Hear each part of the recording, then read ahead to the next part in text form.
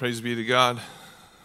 As we open the Word together and we spend a great time worshiping through song, A.W. Tozer said that I can safely say on the authority of all that's revealed in God's Word, any man or woman on this earth who's bored or turned off by worship is not ready for heaven. And as a kid, I definitely wasn't ready. Thought about singing forever, and it's like, man, but when you know the presence of God, and you know the goodness of God and everything that He's got us through, and why it is that we're able to know Him and where He's taking us. And as we get to see this story, I understand more about what worship looks like. I understand about why Jesus came in His authority. When you think about authority, most people want it, but few people want to be under it. Right? It's always that employee who's always causing trouble because he never just can show up to work on time and submit to authority and get the job done. It's always the boss who's taking advantage, using his authority to hurt and ruin people. We're suspicious of authority. We don't trust claims of power thinking that it's going to help us through control, because if we're honest, most of the time, authority is abused. We've seen parents mistreat their kids. We've seen bosses terrorize their employees. Government leaders become dictators. With so much misuse of authority, it's no wonder that since about the 60s, there's been this societal pushback challenging, opposing authority. That's where we get this idea of rebels or heroes and mavericks who strike out on their own, or really the right ones being independent. And the phrase, stick it to the man. You know, I remember in middle school, I was like, yeah, we're going to stick it to the man. It's like, but who's the man? It's like, I don't know. I think that's probably my boss, so I need to get paid. Maybe I shouldn't stick it to him anymore. And it's this idea of what is authority, why do we need it, and yet we're at some level drawn to it, or at least repulsed by it.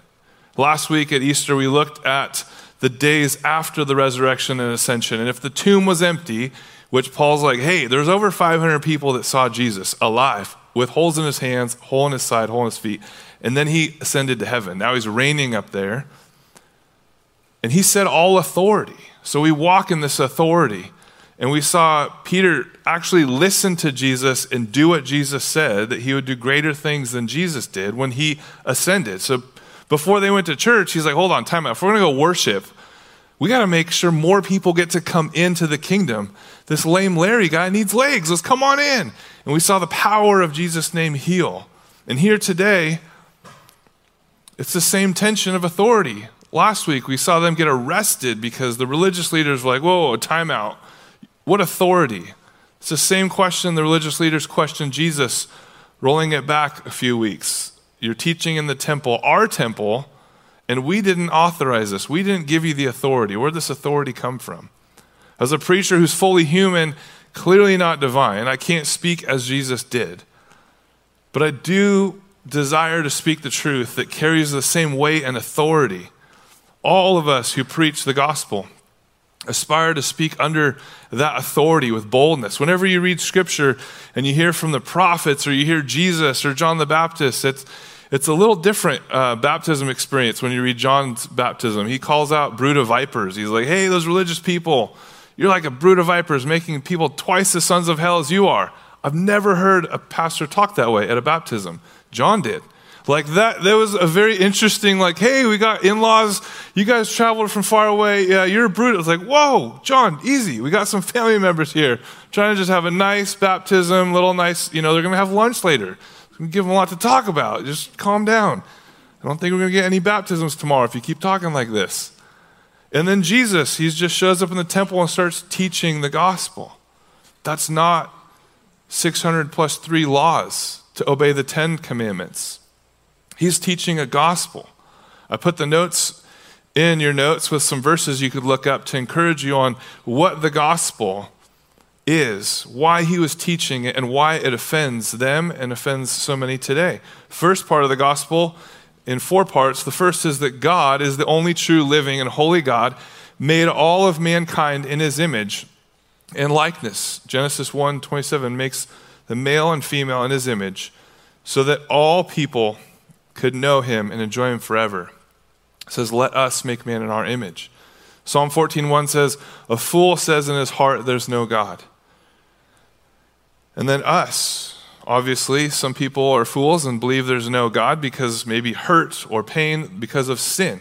So us, people have broken their relationship with God through sin, and because of our lack of submitting to authority, we want to go our own way and earn our way back, or we feel like, you know what, we don't deserve God's forgiveness. We can't earn it, but that's the reality, is that we deserve God's judgment. Romans 3:23, all have sinned and fallen short of the glory of God.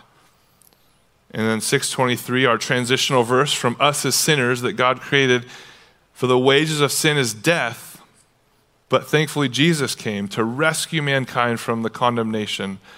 What we earned by sinning is death, but Jesus came to bring us back the free gift of God's eternal life in Christ Jesus our Lord. God actually lovingly showed us his love for us while we're in sin. He put Christ on the cross in our place, Romans 5:8. Putting Jesus in that suffering place on the cross, dying the death we deserve, defeating death as he rose from the grave, as we celebrated last Sunday, in the powerful purpose. It wasn't just, yay, Jesus' tomb is empty. Let's talk about how many folds he had on the linen when he folded the grave clothes. You know, so many Easter services kind of leave it there, and it's like, but we're in the last days. If we say Jesus' name, we know people probably will be offended, but are we looking for the miraculous saving and healing and the results of the gospel? And we see that the response is always the hardest part. It's easy to talk about what God has done. That's what the Pharisees had down to a T. It's easy to control people with religion, but could we look at the power of Jesus' name, look at the authority, and we receive that new life and be brought back to God in righteousness, that God requires all people everywhere, as Romans 10:9-10 says, that we believe in our heart that Jesus is God's Son and confess with our mouth that he died on the cross, was buried, and rose again. And then we turn from our sin and turn to him, and we're saved. That's good news. That we, as sinners, far from God, the one who made us in his image, as image bearers, came to save us and bring us back. And that changes our marriages, changes our relationship with friends, our bosses, changes what we do, say, and think, and we're becoming like Christ. But it's this word authority, where we don't want to submit. We don't want to come under authority. Authority, interestingly, when you think about it, it's given. Hey, by what or who gave you this authority was the question they asked. Hold up, time out, roll it back. Where's your degree? Because we didn't sign off on this teaching. We didn't sign off on this way that it's by grace through faith you're saved. We have 600 plus laws, and that's just obey the 10. Let's talk about this. And interestingly for us, the most difficult thing that we face when the authority of our own kingdom is threatened. That's the biggest challenge. When you think about it, pride and selfishness, it's really at the root, we are the rulers of our own kingdom and we have our own authority, and so we don't want to submit that. We have our own alliances with friends, or we have political teams or businesses, and it's this authority that the world is constantly trying to get us to see we don't have to submit or come under. We could just live our life however we want. I was in the grocery store the other day, and this lady, sweet old lady, was in those motorized scooters, which I wish there was a little tutorial letting them know that they can, there's a throttle on there, man. Open that thing up. And she was kind of getting in, and I was like in a hurry, and I accidentally put a couple of things on the belt, and she was still adding items, and so I was like, hey man, let me help you get some stuff out. So we get to the checkout, and my son's kind of spinning after baseball on a long day, and the clerk notices that and is like, hey, you have the authority. Like, go through another aisle and get out of here. It's going to take her a while. She has like 3 things on the belt, I'm like, no, I have the authority to help her. Jesus came with all authority and said, guys, I've come to serve. I came to serve. I came to look for people hurting and hopeless and bring them back to me. I didn't come to be served. But all of our authority in the world keeps telling us, no, you deserve to be served. You deserve to do what you want to do, think what you want to think, and you don't have to submit to anybody, much less God. But when we come under his authority, all of a sudden we want to think like him and act like him. And Micah was a little confused. He's like, wait, we're doing what? I'm like, yeah, just put her tomatoes in the cart and it'll be better. And it made her day. Her eyes lit up. She's like, whoa. And I'm like, this poor lady. How many people just run over her, run by her, and don't help her? But we're called to be under his authority. And our authority is always threatened when God says, hey, submit to me. We want to have it, but we don't want to submit to it. And that's what we see. Because we constantly are able to convince ourselves that we are right and our authority should never be challenged, but we get to challenge others' authority. And God shows us here in chapter 20, verse 1 through 2, where Jesus' authority is questioned. And they go, hey, hold up, time out. Who gave you this authority? In verse 2. And so he answers them, okay, which is how rabbis talk. It's like Yoda, Jedi mind tricks. They never just say, well, obviously God did. I'm God. Serve me, worship me, let's go. He's like, well, I'll answer a question with a question. You ready to play Judaism, Jedi, rabbi mind tricks? And so he's like, who gave John? Where did John's baptism get authority?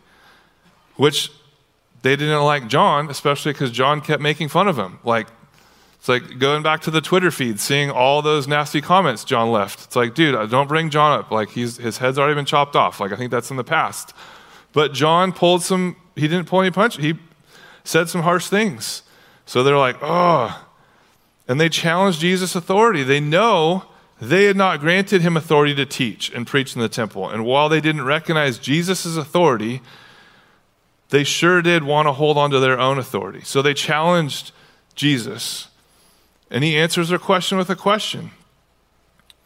And then they pull back and they form a little huddle. They're like, oh my goodness, I did not see that coming. Like, what?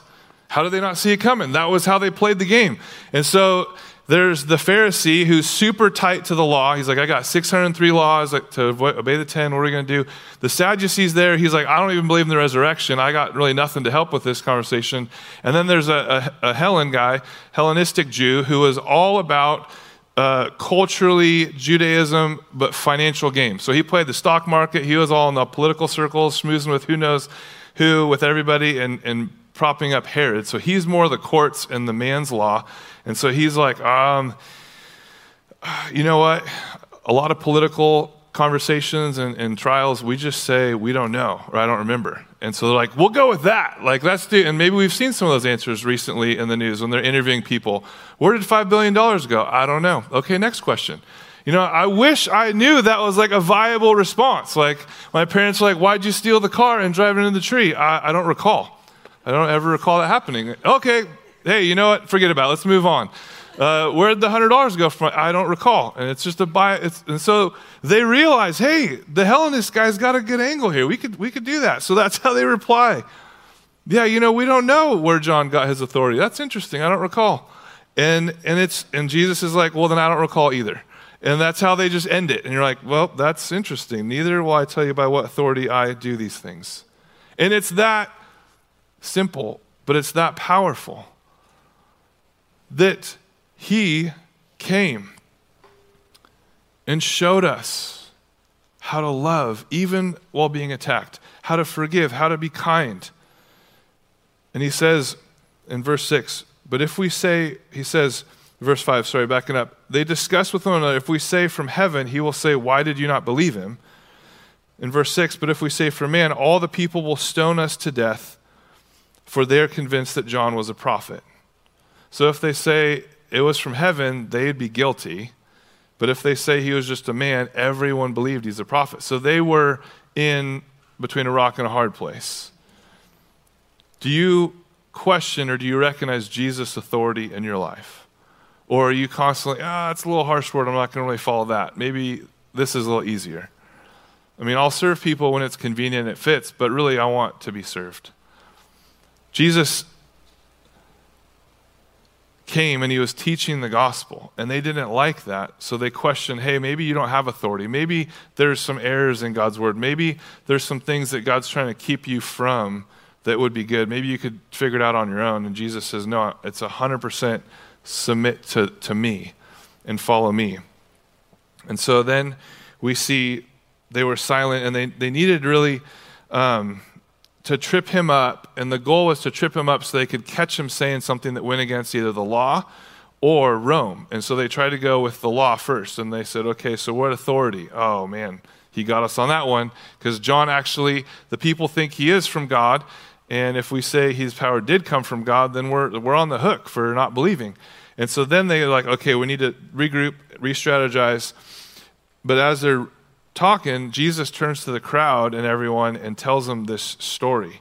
Starting in verse 9, he tells them a parable of a man who planted a vineyard. And so maybe the vineyard owner was like, hey, you guys got the grapes, we got the winery guy there, send me the bottles of wine. And they're like, no, we're making way too much money to give you the fruit of your vine. And so the man in the story is symbolized as God the Father. The Father owns the vineyard, which represents his kingdom and the rewards of his promises. And the tenants represent the religious leaders of Israel. So the Pharisees, Sadducees, and the Hellenistic Jews. They're leaders of Israel, but they were not owners of God's kingdom. They're not owners of God's covenant. They were merely stewards who were given God his word, and they were supposed to share the gospel that God would one day send a Savior. Instead, they took the vineyard and ran it for their own gain. So the three servants that were sent represent the prophets God sent to Israel to tell them, hey, you guys aren't supposed to be selling the wine for your own profit. That's for the blessing of God to share with the world. Stop. And so they rejected the prophets, rejecting God's message and mistreating them. And then the Son in the story represents the Son of God. Jesus himself comes, and they understood this so clearly.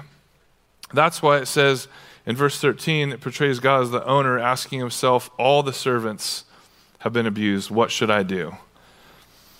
And interestingly, that response seems like God might be questioning, realistically, I have no clue what to do. What should I do? Because that's how we ask the question, right? We're like, what should I do? I have no idea what's going to happen now. But Jesus telling this story is portraying God as saying, what more can I do? I'm the God who saves. I'm the God who's coming to redeem and restore what was lost. And so he says, what should I do? I will send my beloved Son. Perhaps they will respect him. He's saying, what more can I do? I'll send my Son. They'll surely listen to him and respect him. In verse 14, but when the tenants saw him, they said to themselves, this is the heir. Let us kill him so the inheritance may be ours. Which that makes sense, right? You kill the son of the heir and he'll just transfer inheritance. That's exactly what they were so blinded by their authority. They thought they could accomplish, they could take, by having their authority, they could take what's God's and call it their own. And then any authority that questioned theirs, they would say, no, I got this. I'll just kill it. I'll just destroy it. I'll just remove it. I'll just believe that God doesn't exist. That way I'll just keep living my life however I want. In their response, because they're so blinded to this story, after reading verse 15, they threw him out of the vineyard, killed him. What then will the owner of the vineyard do to them? In verse 16, he will come and destroy those tenants and give the vineyard to others. When they heard this, they said, surely not. Surely not. You just killed the vineyard's son. What do you think he's going to do?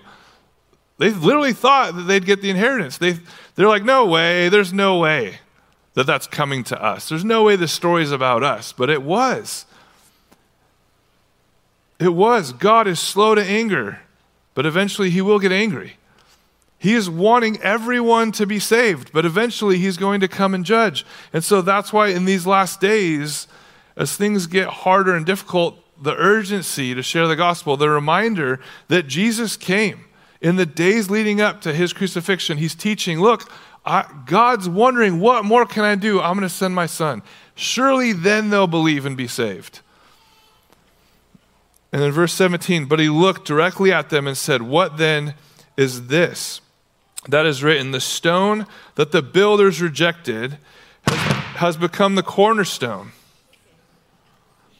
The stone that woke everybody up. Literally. They're like, no way, we're not going to, no. It's that bad. Like Jesus is like, I don't know how to tell you this. It's really bad. Like it's going to be so bad. Just wait till John writes Revelation. You're not even going to understand half of it. It's so bad. We can't tell you it's plain, but it's going to be bad. And he tells him this cornerstone because he grew up as a mason, carpenter. He didn't grow up with a framing hammer, and a nail gun. That would have been too easy. It's God, after all. He made the earth and rocks. He's like, I'm going to really bust my knuckles on stonework. And so he's like, hey, when you build a structure with stone, you need a cornerstone. And once they get that stone, everything's squared off that stone. Everything stands on that stone. But that stone's so big and so massive, if it falls on you, you're dead. If you fall on it, you're dead. And he's like, it's going to be that severe. There's no other way to get to God except through me. There's no other truth except me. I'm the way, the truth, and there's no other life. If you fall on that stone, he says, you will be destroyed. In verse 18, everyone who falls on that stone will be broken to pieces, and when it falls on anyone, it will crush him. He's so kind and loving and telling you, you will go to hell if you don't believe in me. It's the most amazing thing every time I read Jesus' words. He's so bold in saying, you're in sin. You think your authority, you can just get money, have your kingdom, and have a great life. It's not going to go well for you if you keep living this way any longer. Let me put it in this kind of words. There's a cornerstone. If you fall on it, you die. If it falls on you, you die. The only way to be saved is to stand on it. The only way to be saved is to be built upon it. We see no one can safely reject the Father's prophets or the Father's Son, Jesus. How will we escape if we neglect such a great salvation, the author of Hebrews writes in chapter 2? We won't escape it. We'll be destroyed.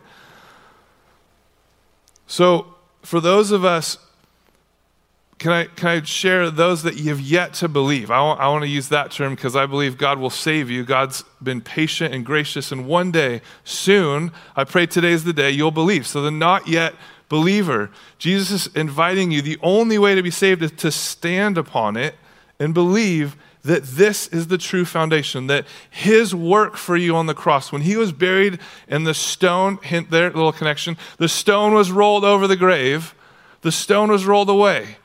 And a lot of the type A people, especially moms, appreciate this example Jesus set for us boys and men now. Fold his grave clothes and leaves them folded as he walks out. He does very hospitable and, intentional of Jesus. I'm still trying to live up to that. But it's amazing. Like, Jesus was never in a hurry.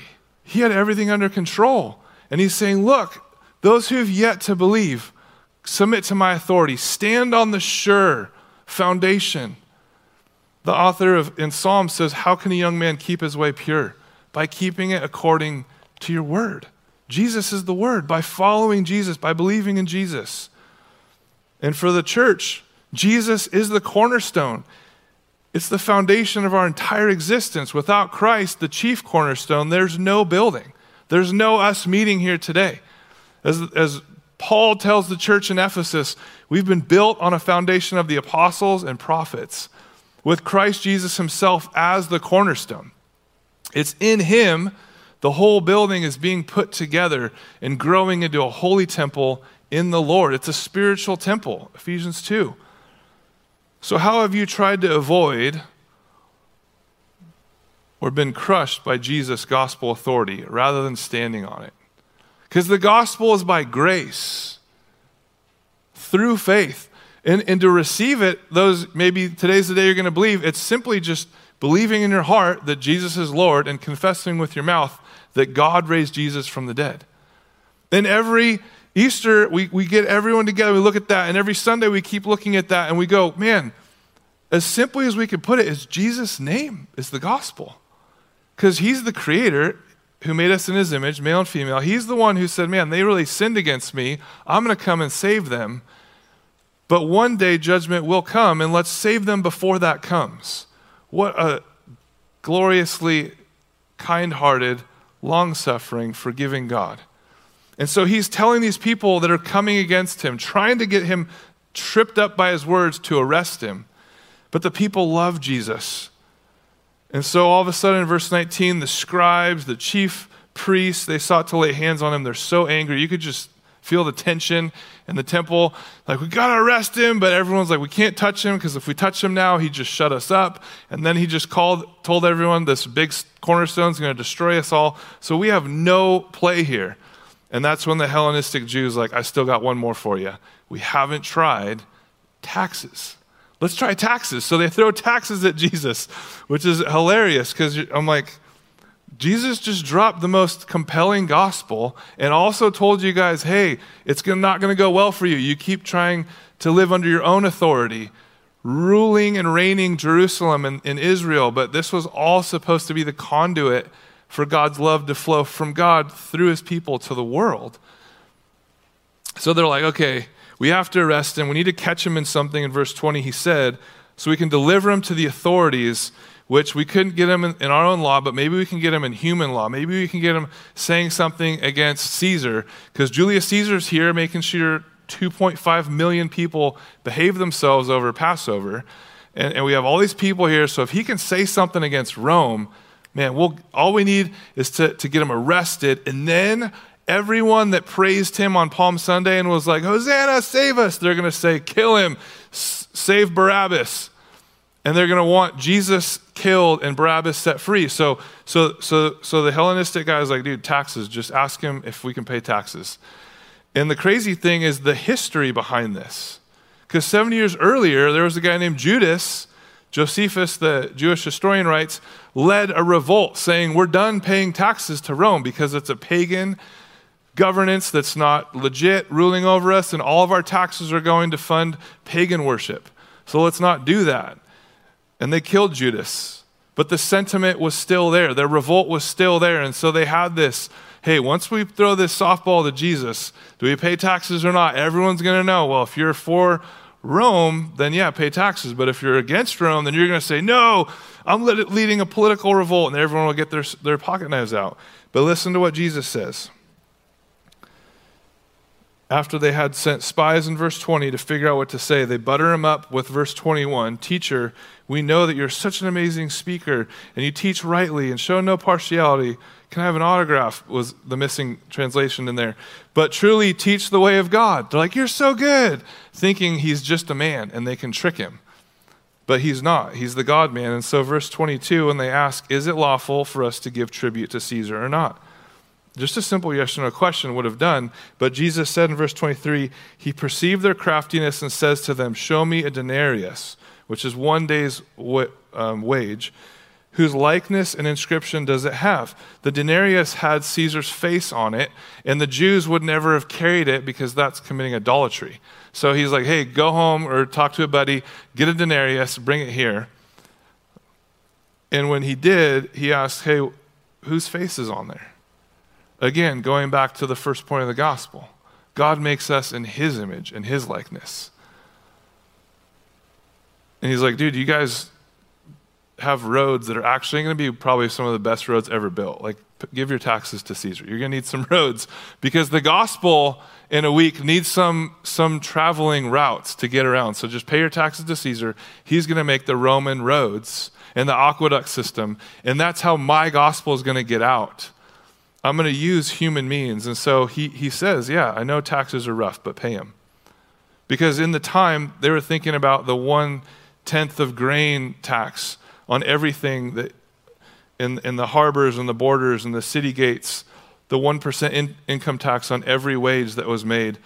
And that's what the denarius was, that 1 day's wage. The payment that Joseph and Mary had to come pay in Bethlehem was from the census.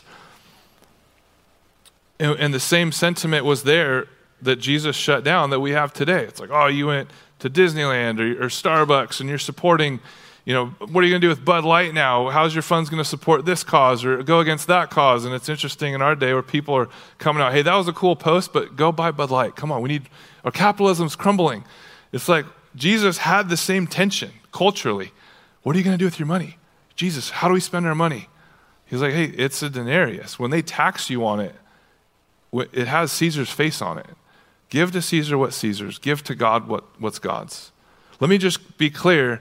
The gospel goes above and beyond. And the gospel goes beyond borders, culturally, racially. I haven't come to fix a political party. I haven't come to set up a new governance. I haven't come to overthrow Rome. In fact, Rome's going to overthrow the temple in 70 AD. So I'm crying for you guys. Like, there's so much that God allows us to suffer to see.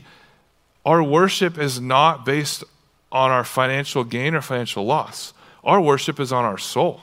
And Jesus came to save us and set us free to live this new life. And so he says, render to Caesar the things that are Caesar's, and to God the things that are God's.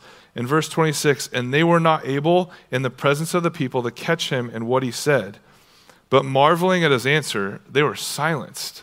What do you say to that? It's like, I need a road to get home, and that makes sense. Like when they need to fix potholes, which maybe some governments could do better at that than others, but they need some resources. It's like, okay, we're going to do that. And the government is intended to take care of the evil and to protect those who are having evil done to them. And so Jesus' authority, his challengers were silenced. He points to the coin and says, render to Caesar the things that are Caesar's, but give God what is God's. This is so huge. Jesus outwits them and divides the question perfectly. John 2:25 says that Jesus knew what was in the heart of men. The Jews were so wrapped up in what they were controlling and the authority that they had either been born into or they had taken, and Jesus is saying, no, it's my authority you need to come under. It's my authority that I've been given this gospel to preach that will give sight to the blind, legs to the lame, raise the dead, bring all who are in sin together under my name and build you in my temple. Are you going to be crushed by the cornerstone or stand upon it? Some things in this world belong to the world. Give them to the world. We belong to God eternally. Romans 13 talks about how the Christians in the Christian church have always been at odds. And that's why the last point of our mission statement that Jesus prayed for believers. Be in the world, not of the world. It's going to be tough. It's going to be awkward. You're going to have to figure it out. But just because you know me and whoever finds God finds life, now you grow to think, look, and act like me, but you're still going to be in the world. Because as believers, that's why everyone wants revelation and the rapture. It's like, get out of here. But no, we're supposed to serve and suffer. Jesus said, hey, come. I've come to serve, not be served. Come serve one another. In the time we have left, here's how to love when it hurts. And that's why he's saying, look, when Acts 5:29, like we talked about last week, happens, and the government's like, don't say Jesus' name. Jesus says, I can't wait for that to happen. Then you get to say my name and tell them why you believe in me and all the good things I've done for you and show my love on the biggest display possible. See, Jesus came with authority. And the question for us as we are wrapping up, are we focused on the hurt or on how to receive healing from the Lord? Because we've all been hurt by authority. We all have sin that we've done or has been done to us that's hurt us. And are we coming under his authority, allowing him to heal us, allowing the gospel to set us free so that we can go serve one another? Well, we're in the world, but not of the world. Well, we pay our taxes, but are we giving to God what's God's? He's like, you guys are so wrapped up in this. You're trying to arrest me on these false charges. We jump ahead to Luke 23, 1-2, when they do have him arrested, brought before Pilate. They make the false charge in verse 2. They began to accuse him, saying, we found this man misleading our nation and forbidding us to give tribute to Caesar, and saying that he himself is Christ, a king. He was the Christ, but he wasn't saying that we should forbid giving to Caesar. So for the not yet believer, the gospel is free.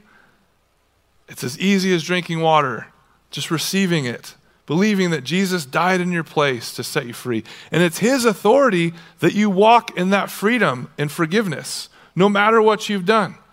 As I was thinking about this authority idea, I was reminded when I went back to the headquarters of the Christian and Missionary Alliance, and they had all their relics and historical things of all these great men and women that have done amazing things for the gospel. And in among all these relics was this little 3-ring binder, and it had just a pencil notes of names, salvation dates, and baptism dates. And as I picked it up, someone said, oh, let me tell you about Hector. I'm like, what's the deal about this? And he's like, well, Hector grew up, he was a Hispanic immigrant, didn't have a lot of education, a lot of teaching. And so into his high school years, he felt the call of God to go be a missionary and pastor and evangelize back into Mexico. And so he went through all the training and got done with it. And they're like, hey, your preaching's horrible, your pastoring's really even worse, and your counseling's like atrocious. You're not going to be a pastor or missionary for us, but you can help keep the books. Like I'm sure you know how to spell pretty well and do addition.